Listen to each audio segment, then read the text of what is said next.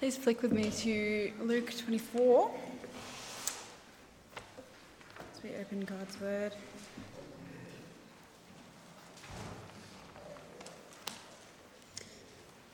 Verse 1.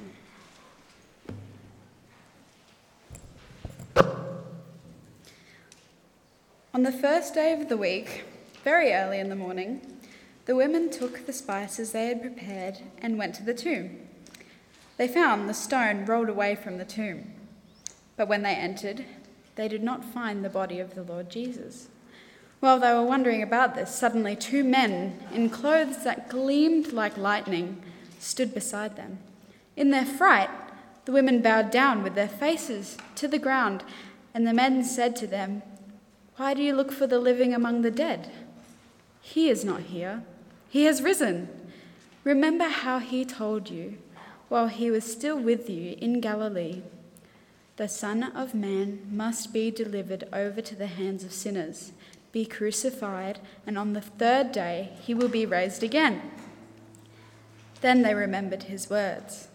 When they came back from the tomb, they told all these things to the 11 and to all the others. It was Mary Magdalene, Joanna, Mary the mother of James, and the others with them who told this to the apostles. But they did not believe the women, because their words seemed to them like nonsense. Peter, however, got up and ran to the tomb. Bending over, he saw the strips of linen lying by themselves, and he went away, wondering to himself what had happened. And turn now to John 20, verse 19. Or not? We can do Matthew 2. Matthew 21. Oh.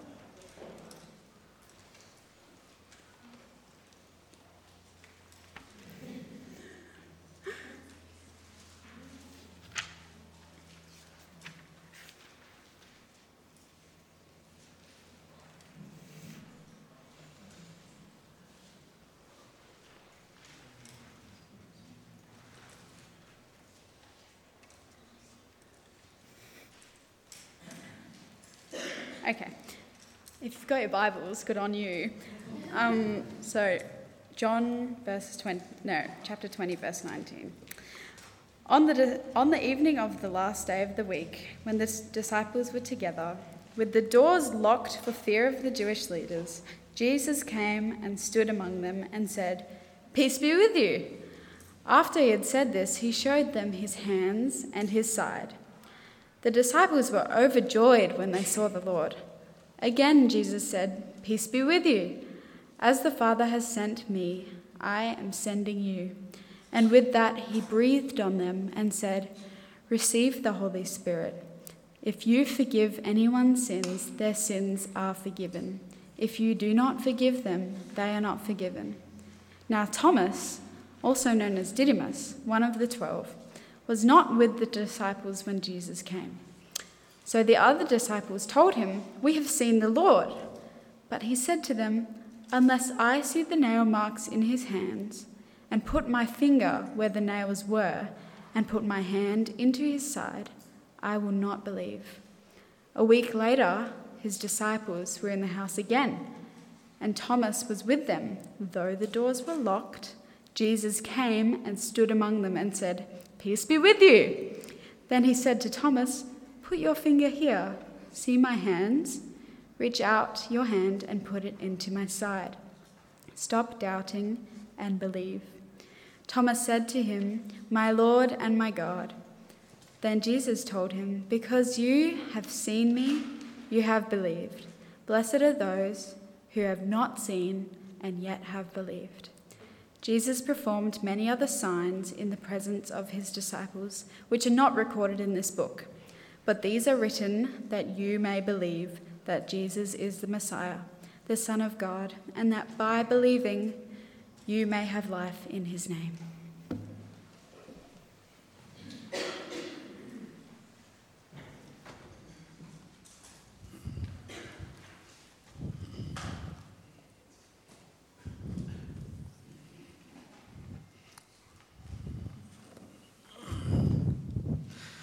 For those who may not know me, my name is Ross Patterson, and I have the privilege of preaching God's word to you this morning. There was something I had to say to you. Memory's getting a bit blank these days. Oh yes, He is risen. Well done. With a little bit more excitement. He is risen. It sounds as if you might believe that. Good on you, Amanda. You're going to enjoy this, aren't you? Well, congregation, this is the Wilderton Christian Community Church, and we're making serious attempts to be a community church.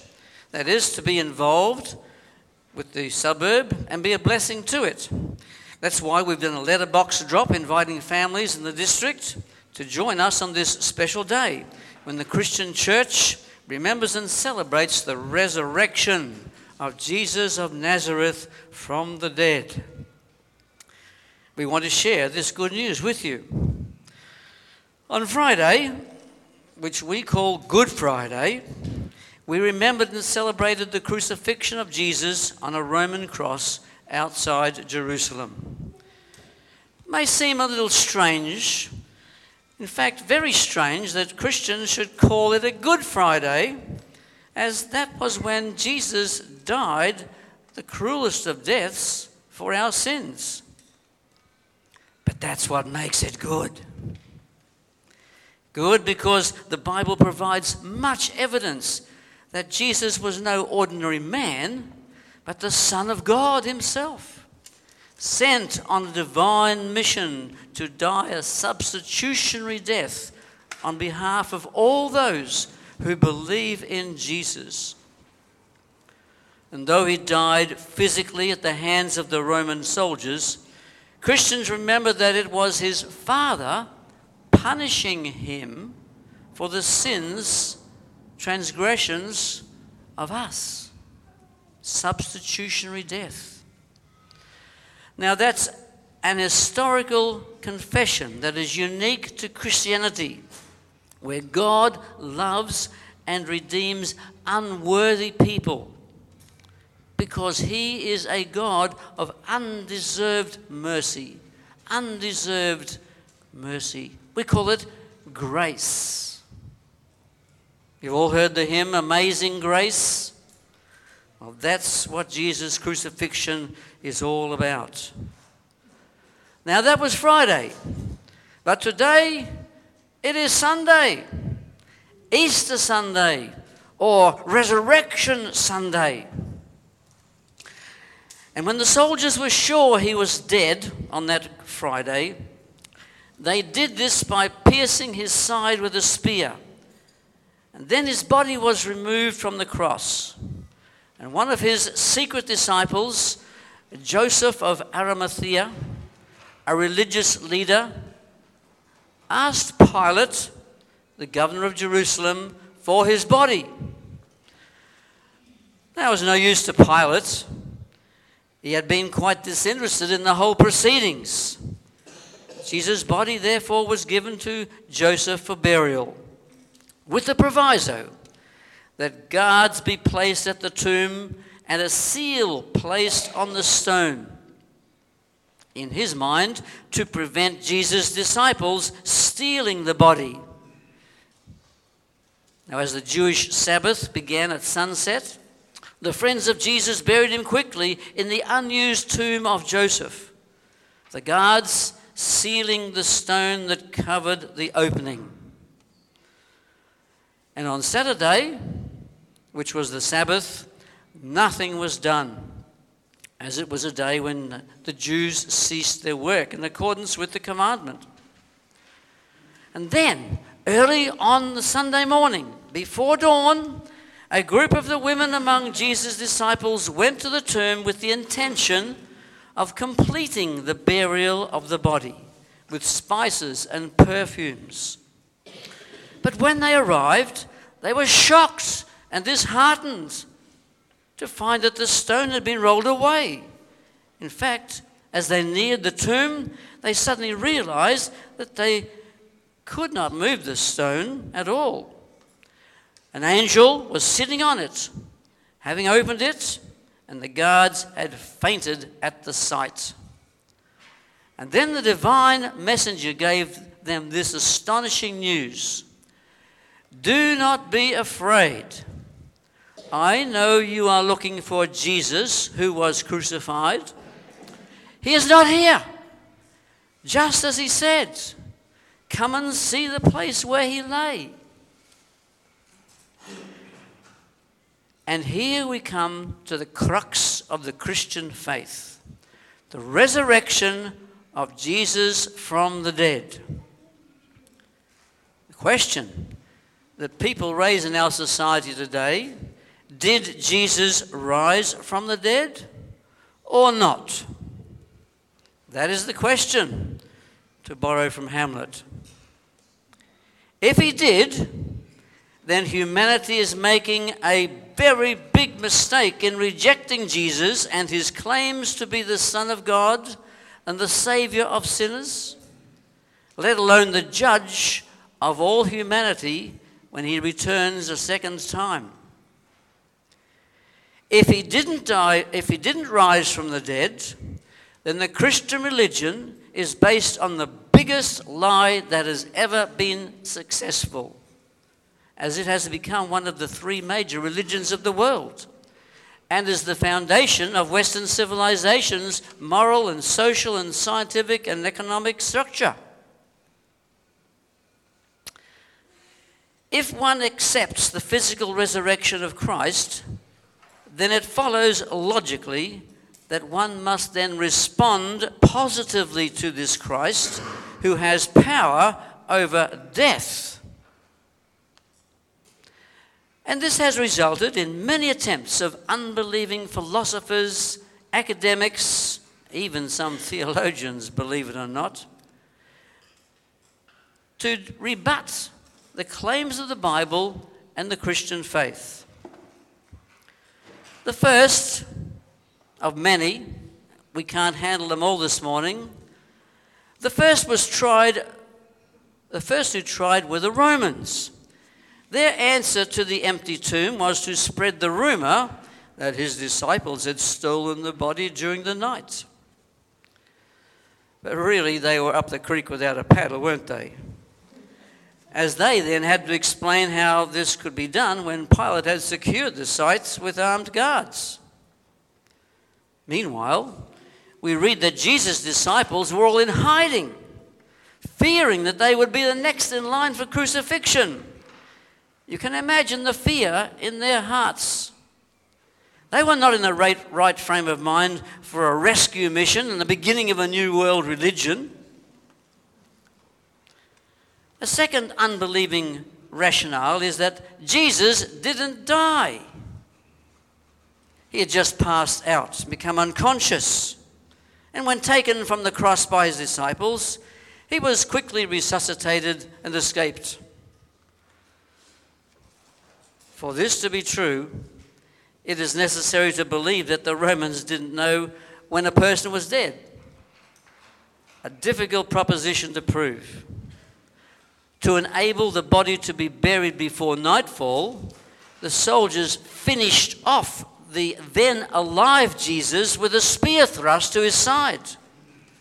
And it is recorded by eyewitnesses that outflowed blood and water, signs that death had occurred.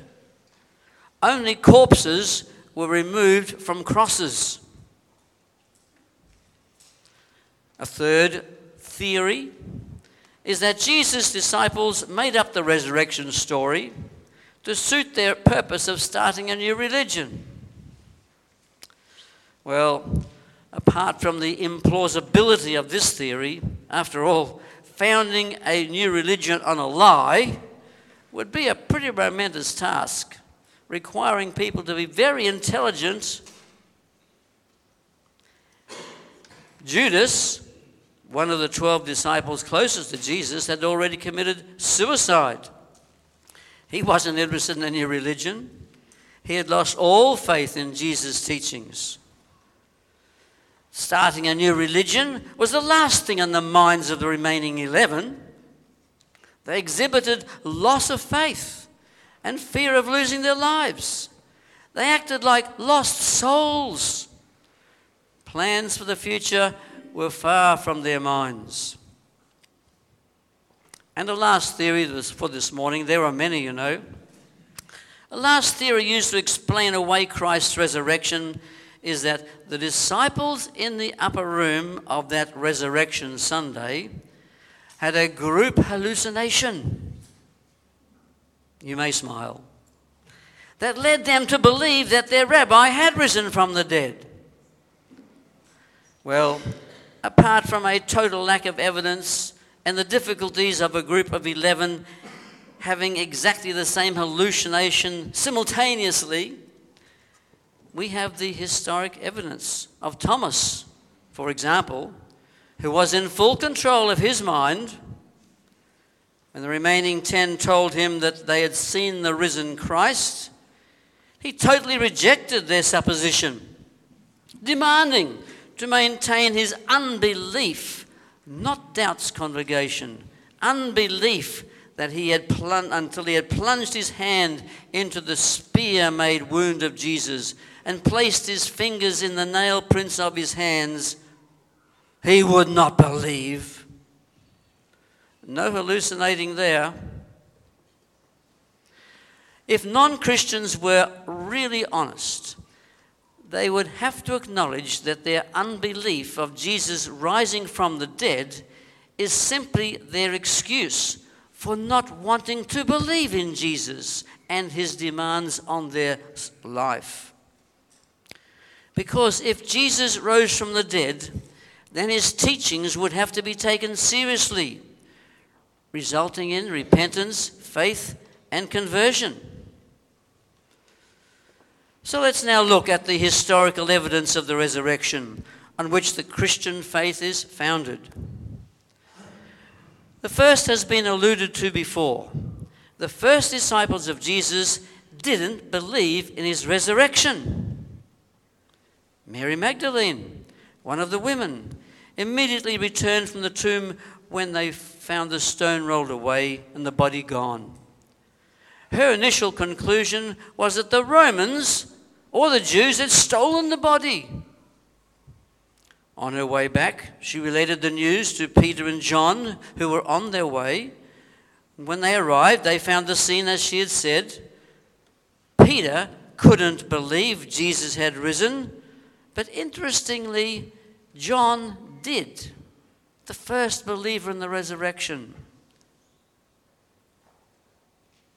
Mary Magdalene returned to the tomb where Jesus appeared to her by calling her a name in Aramaic, the way he had always named her.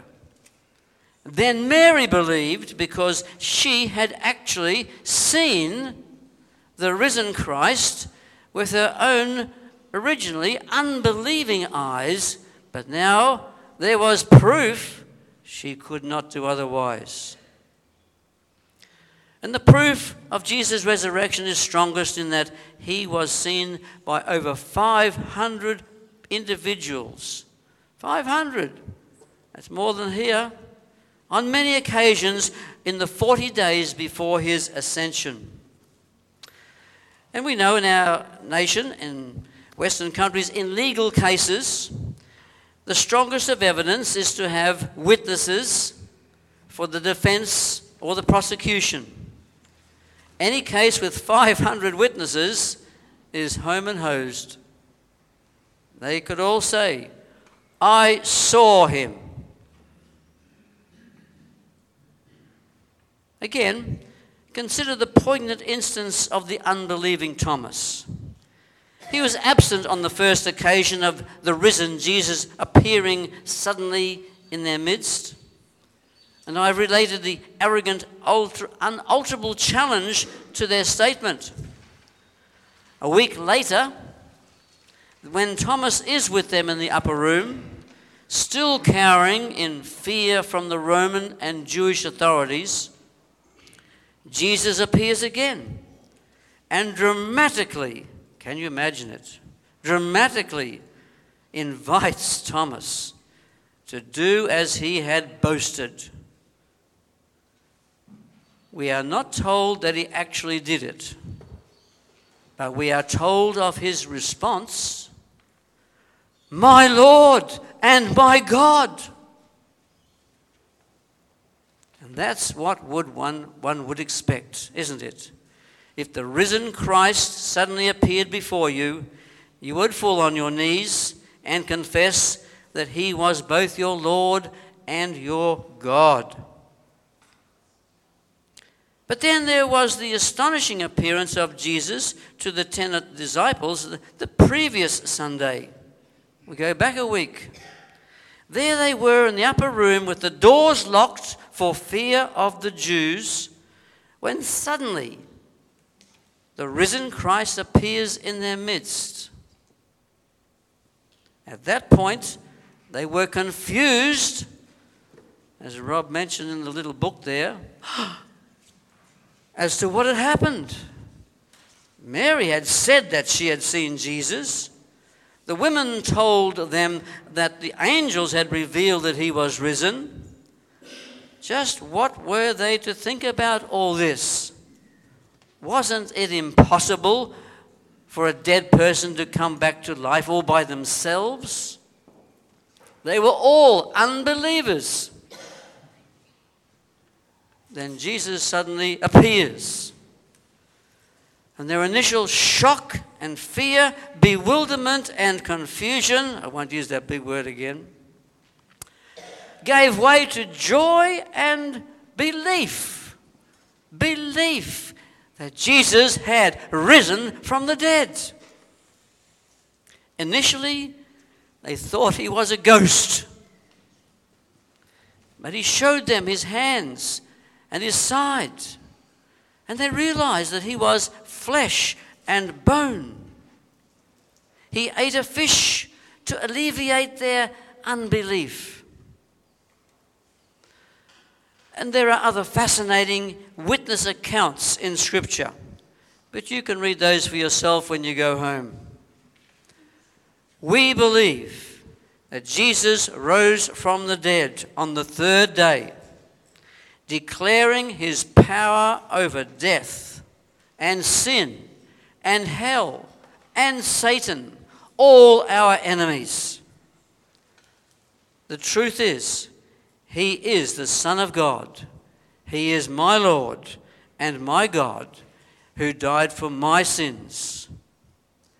Jesus invites you also this morning to believe in him and receive his peace and forgiveness for your soul. What will you do with the risen Jesus? Amen. Let's pray. Oh Lord, we do worship you this morning with hallelujahs and praises from our hearts and minds that you raised your Son Jesus from the dead to show his victory over all our enemies. You showed that evidence to many, to over 500 individuals. We don't have to doubt whether Jesus rose because he has risen in our lives. He has conquered our sins and we know him. We know him personally as a personal God and Savior. Lord, in the power of that resurrection, we pray that we may go forth again this day to serve the living Jesus and be his true disciples. And if there are any here this morning who do not know him as their Lord and Savior, their God, may they soon do so. We pray it for Jesus' sake. Amen.